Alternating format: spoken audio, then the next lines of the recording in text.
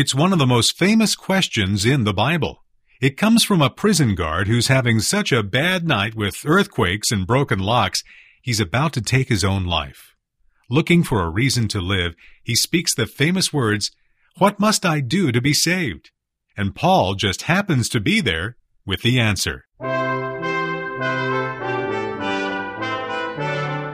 Welcome to the Bible Study Hour, a radio and internet program with Dr. James Boice, preparing you to think and act biblically. Acts 16 finds Paul and Silas getting thrown into a prison by some angry slave owners. It also finds them in the middle of an earthquake, a jailbreak, a suicide attempt, and the salvation of an entire household. Let's listen now to Dr. Boice. In our last study of the book of Acts, we saw how God gave the Apostle Paul and his companion Silas a vision of a man in Macedonia who said, "Come over and help us." They were in Asia at the time, on one side of the Hellespont. Macedonia was on the other. And in the vision Paul received, there was this man, and his words were, "Come over and help us." Paul received that as a genuine call of God and responded. The party, which by this time apparently included not only Paul and Silas, who had started out, and Timothy, who had been added along the way, but also Luke, who indicates his presence by using the first-person plural pronoun, we, at this point. They went over, all four of them, into Europe. And so the gospel began that march through Europe, which in time and by the providence of God has brought it home to us. It is interesting that the first conversion that they had in Macedonia, in the town of Philippi, was this woman, Lydia, a Jewess. And now as God continues to bless them in response to the call and their obedience to it, we find that he now has two more people that he wants to bring out of their sin and ignorance to faith in Jesus Christ as the Savior. First of all, there is the story of the slave girl and her deliverance. She's the first of these additional people who is saved. Then there is, in the second place, an attack upon Paul and Silas and the others on behalf of the slave girl's owners because they had lost their source of income. The third section of the story deals with Paul's imprisonment and what happened in the prison. How God delivered him and Silas, and how the Philippian jailer was converted in connection with that deliverance. And so that's the third portion of the story. And then there is a sequel that involves the magistrates and the wrapping up of these affairs that concern the church there. Now let's just go through that and look at them one at a time. When we read, as we do from our perspective in history, about someone like this girl who was able to tell fortunes and who earned a great deal for her masters by her fortune-telling, that seems quite remote. But it wasn't at all an unusual thing in antiquity. As a matter of fact, as you read ancient records, you find that this was all very common. When we read of this girl following after Paul and shouting after him, "You are one who has come in the name of the Most High God," it's like a replay of what we saw so many times in the lifetime of Jesus Christ. Those who were possessed by demons in Christ's day would follow after him, and the demon within them would shout out in recognition of that one who, though they were in rebellion against him, was nevertheless their master. "You are the Christ, the Son of the living God." That's what was involved here, and that's what was happening. Text actually says she had a spirit of Pythona. Now that also doesn't mean a great deal to us, and for that reason it's not translated. It merely says she had a spirit. But that word Pythona is the word python. It means a snake, a certain kind of snake.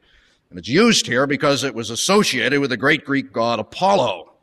And so this girl who spoke by divination, who told things that were to come, was identified with that particular manifestation of the Greek god. So we would say she had a demonic spirit that was associated with the cult. We're given another clue to how she operated. by the word fortune-telling that occurs at the end of verse 16. Apparently, this is the way she got her messages. She would go into a trance, she would begin to behave in an erratic way, and then she would speak, and the demon would speak through her. Now, it's this girl who began to follow Paul and Silas, and as she followed them, she cried out after them. Message is one we find there at the beginning. These men are servants of the Most High God who are telling you the way to be saved. First part of that is not at all surprising. This demon within the woman identified Paul and Silas as servants of the Most High God.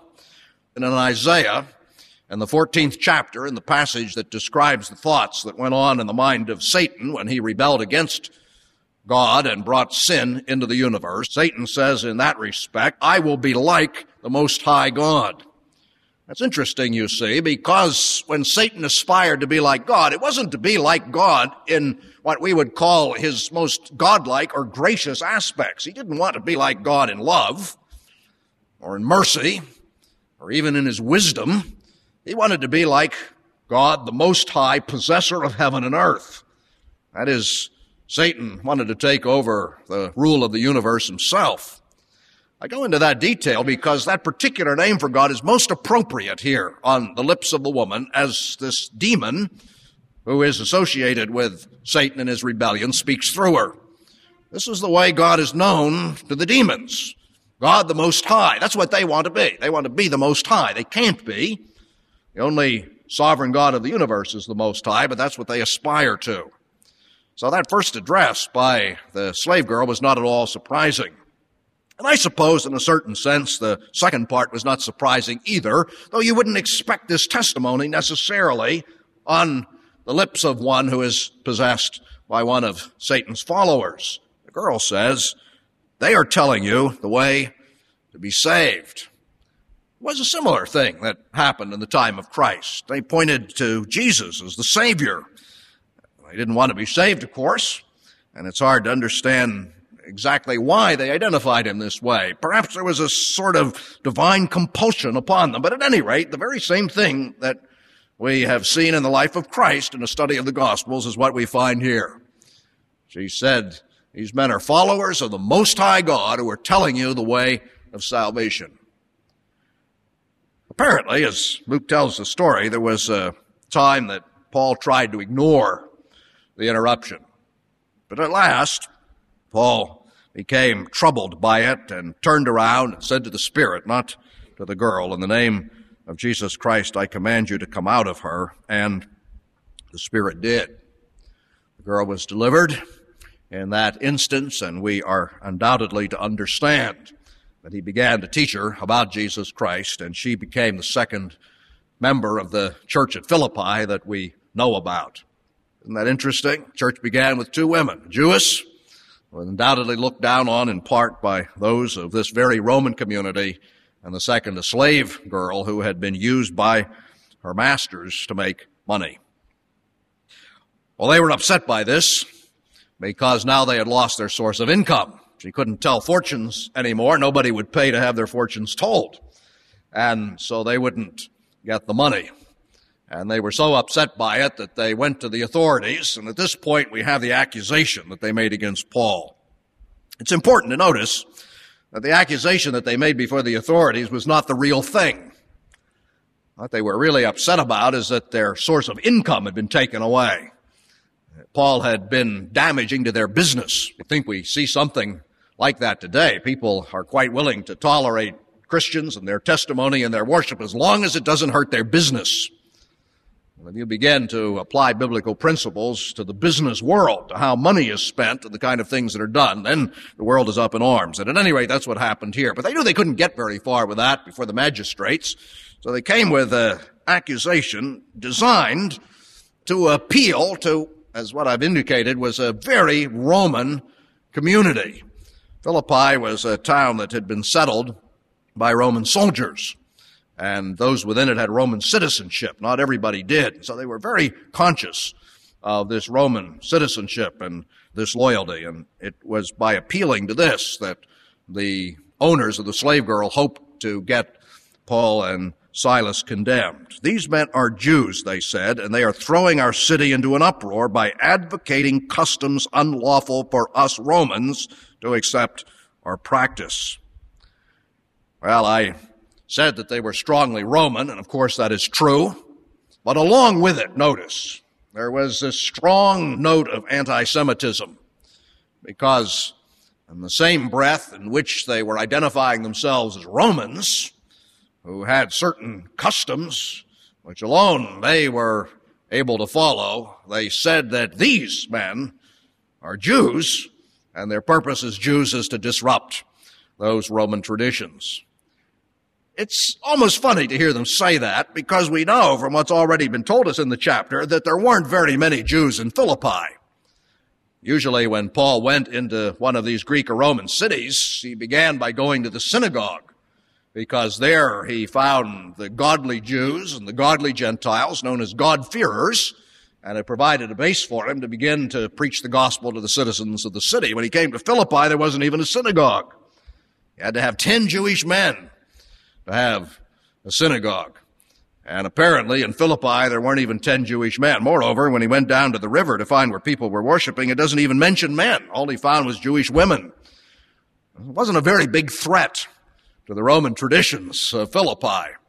But you see, when you're in the wrong and you're trying to get after somebody else wrongly, you use almost any scapegoat you can find. And it served the purpose of these people to say, well, these men are Jews, and everybody knows what these Jews are like. They go around stirring things up, and they're here to try and get us to do things that are unlawful for us to do, being Romans.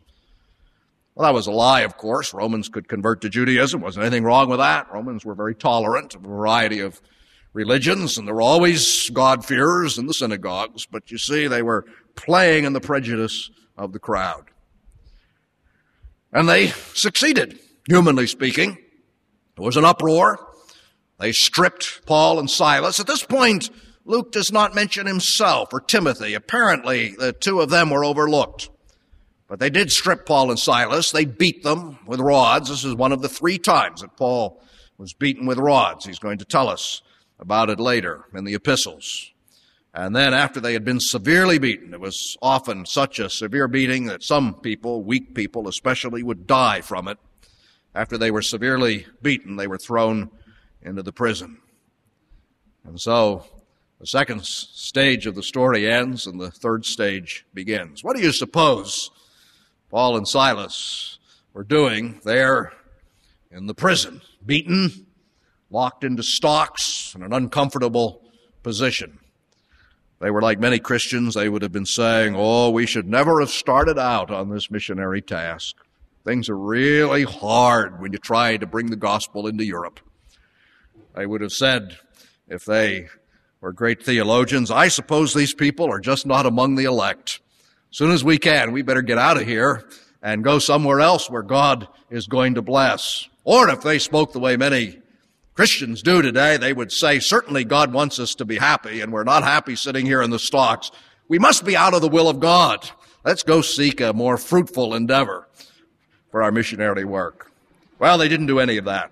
You know the story as well as I do. We're told that they're in the prison, beaten, perhaps near death, locked into stocks. They spent the night hours praying and singing praises to God. That's the first sacred concert on the European continent. And if you know the sequence, it was an earthquake. The very stones of the prison were shaken and the chains came loose. I guess you could say it was a rock concert. It was certainly one that was blessed by the Spirit of God. And as Paul and Barnabas sang and praised God, the other prisoners who might have been complaining beforehand began to fall quiet, as the believing thief did, who was crucified on the cross next to Jesus Christ. And in the quietness, they listened, and they began to learn something about the God who had sent Paul and Silas to that place. We would look at that and we would say, well, now things are really bad for Paul.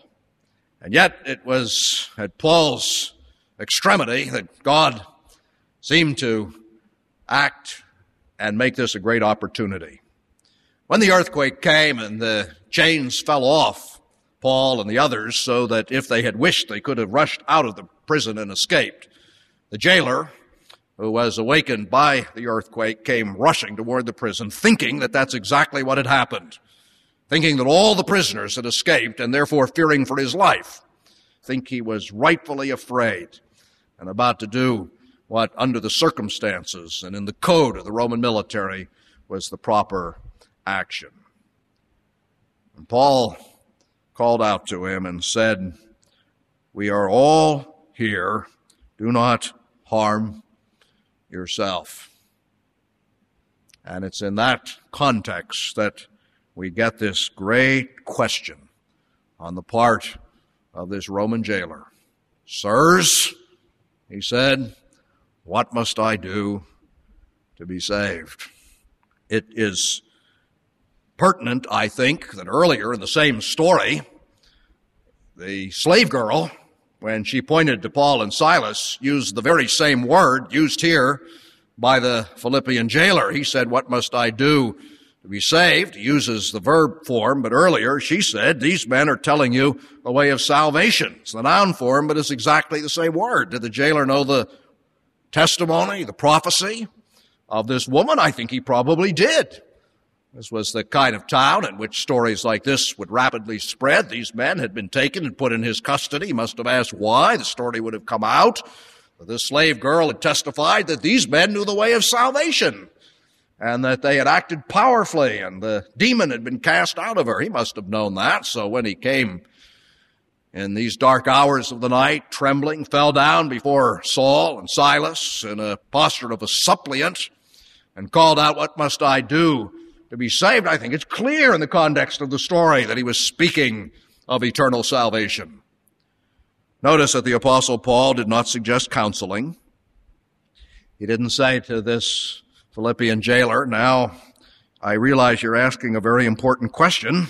What must I do to be saved? But it's important, first of all, for you to understand yourself so you'll know the terms in which you're asking the question."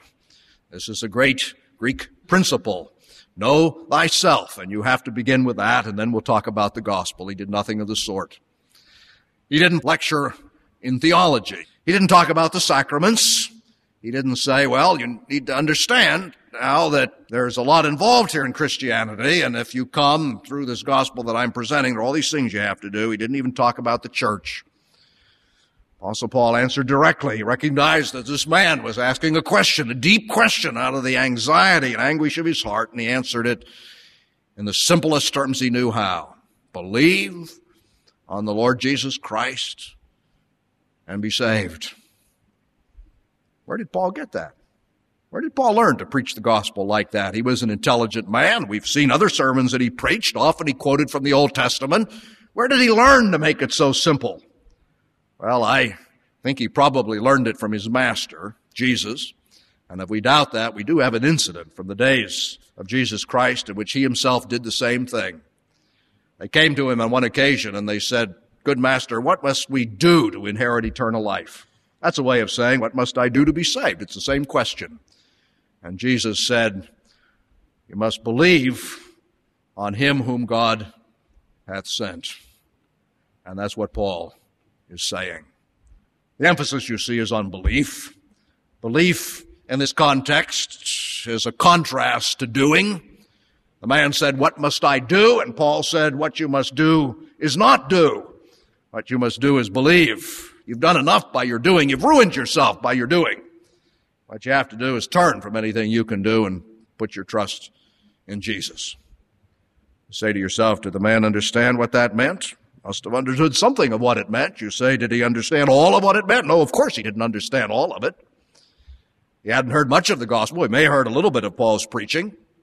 Did he know who Jesus was? He must have understood something, but there was a lot he didn't know.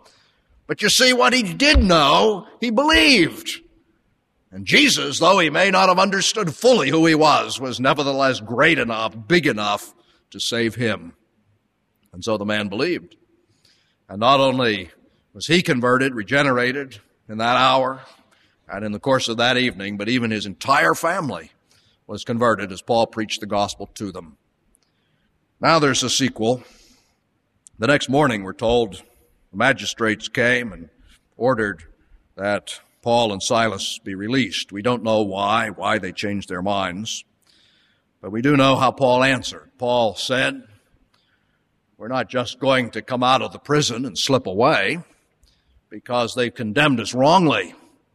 We're Roman citizens, and they have tried us really without a public trial, and they have beaten us and imprisoned us, and all of that is illegal for those who bear Roman citizenship. Remember what I said at the beginning. This was a Roman-conscious town.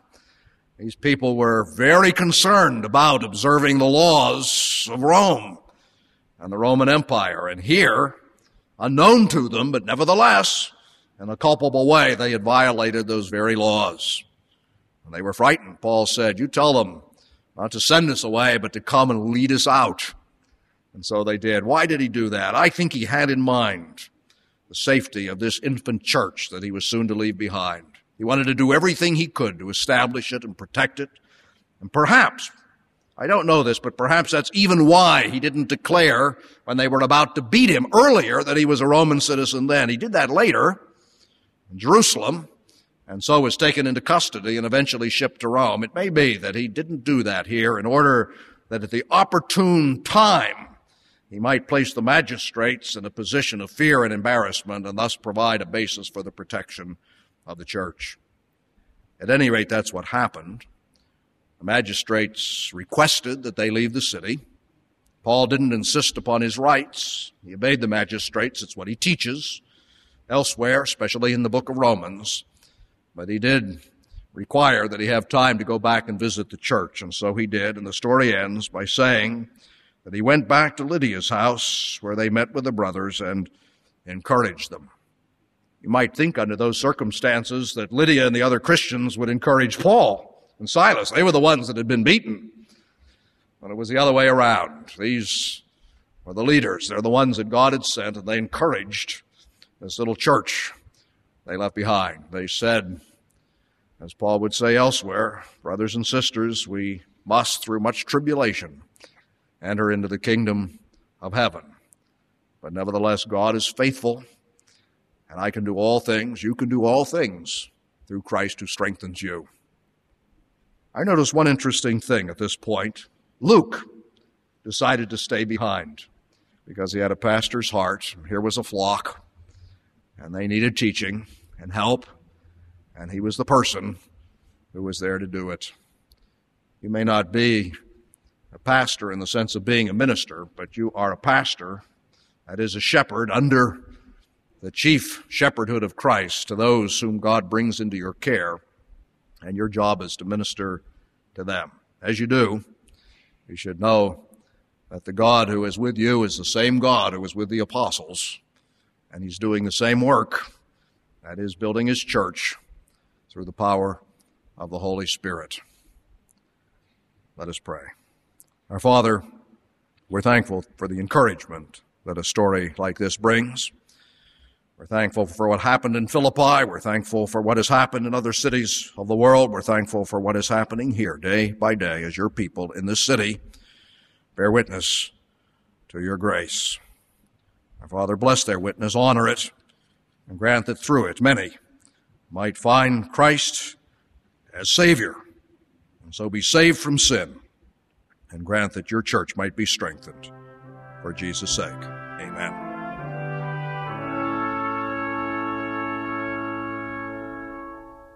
You're listening to the Bible Study Hour with the Bible teaching of Dr. James Boice, a listener-supported ministry of the Alliance of Confessing Evangelicals.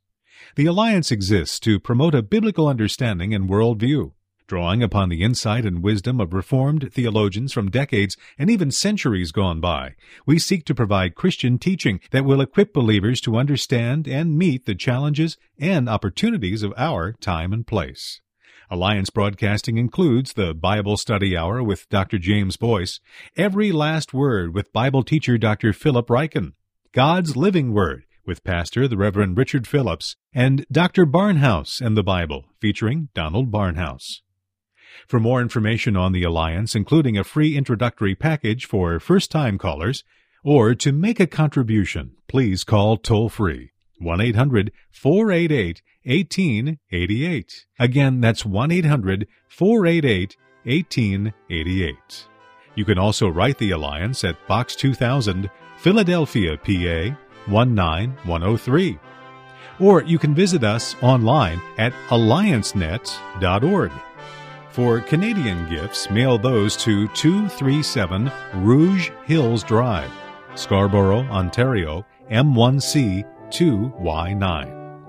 Ask for your free resource catalog featuring books, audio, commentaries, booklets, videos, and a wealth of other materials from outstanding Reformed teachers and theologians. Thank you again for your continued support and for listening to the Bible Study Hour.